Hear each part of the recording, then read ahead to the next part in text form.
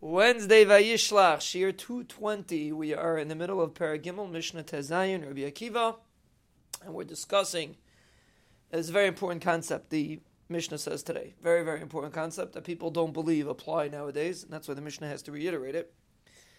So, again, we're discussing when a person experiences a tzara, how should he view the tzara? It actually came together this week. We were talking about making a Suda for the Basayin's Yortzeit. But we were talking about the concept of making a Suda and having a Skula and getting a Yeshua. Now, if you want to look at it objectively, you could ask yourself, do you think the reason why the Rebbeinu Shalom, let's take example, a guy suffering with Parnasa. I think the reason why the Rebbeinu Shalom took away his Parnasa is that in order that he should make a Suda for the Basayin, it's not mistaver. I mean, it's a wonderful thing, but it's not mistaver. So, how did the Skula, what's the Yesod of Skula? So let's first see what the Mishnah says, and let's try to analyze how Skulas work. So the Mishnah says, "V'yesh lahem al masha yismoichu." There is what to be seimich on these yisurim that come. There's what to be seimich on. And what does it mean, yesh lahem al masha yismoichu? So Pashut Pshat is that obviously there's a reason why it's happening. I think there's a hisaf over here that the Mishnah is saying. That means there's what to be seimich on, meaning it's seimich means like you can lean or it's like next to it. Meaning if you study the tzara, Rahman San, you could figure out the reasoning why the tzara came. Yesh lo mashi yismeichel means there's a reason why it happened, and if you study it, you'll figure out the reason why it happened, which is a concept that people don't believe, unfortunately, nowadays. They think the Rebbeinu Shalom is not as engaged as he was in the times of the Midbar, and therefore, even if a person has a tzara, a person has a right to think about why it happened. Palamaisa, the Gemara says, Yifashish Shemaisa, a person has a tzara, he should think about what he did wrong. Now, obviously, objectively speaking, it's difficult every time a person has a tzara to do that. But to think that the reason why it happened is in order for a zayt to gezach is silly. It's obviously the reason why it happened is a person should improve. So that's yesh lamashi yismeichel means if a person thinks about the thing that happened very, very often, more often than not, I get this question all the time. A guy says, this tzara, what should he do? So I tell the person, think about yourself, what you should be mechazik in. Is there something that you should be doing different, that you're not doing? And 99.9% of the time, a guy thinks for a half a second, he realizes there's something you should be doing, and you make a shtickle chazik in that area. You have to turn over a leaf.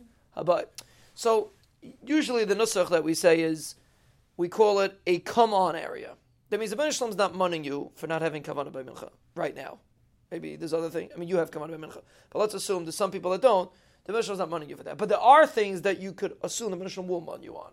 And that's like, the Rebbeinu Shalom is telling you, come on, there's no reason why you're doing this. That is weird. Now, if a person has none of those things, then we can speculate and move on to a different area. But there's definitely an area that a person can say, there's really no reason why I'm not doing this, I'm just being lazy. That's the first step that a person should look at in the Mishnah Yesh Lo Mashi Yismeichel. So, does a skula work? That concept of a skula? It might. If you want to take I'll give a mashal. Let's say a guy has acne, right? So, doctor will give you medicine for the acne. But the people that understand a little bit say the acne doesn't come back. So there's a reason a person has acne. There's something in his body that has to come out, and the only way it comes out is in the skin. So if you're going to put medicine on your skin, it's going to just have a problem in a different place. So you're not going to help anything. You're not solving the issue. You're putting a band-aid on the crack. You're not solving the issue. It's the same Nakuda. A guy does a skula, which now some skulas taka enhance. A person comes closer to Rebbeinu Shalom. We could argue and maybe say that you make a suda for the basayin, maybe you enhance your emunas chachamim. We could fight about that. But agapanim, if there's some sort of gain that a person gets, so then you're tuing off the reason why you did it. To say that the reason why the Rebbeinu Shalom sent the tzara is in order that you should go running somewhere and do some interesting skula is very, very not mistaver. If you look at it from the perspective of the way the Rebbeinu Shalom is sending you a message, the message is not that you should go do some skula. The message is that you should improve. Now, how should you improve? Stop for a second. I think you should improve.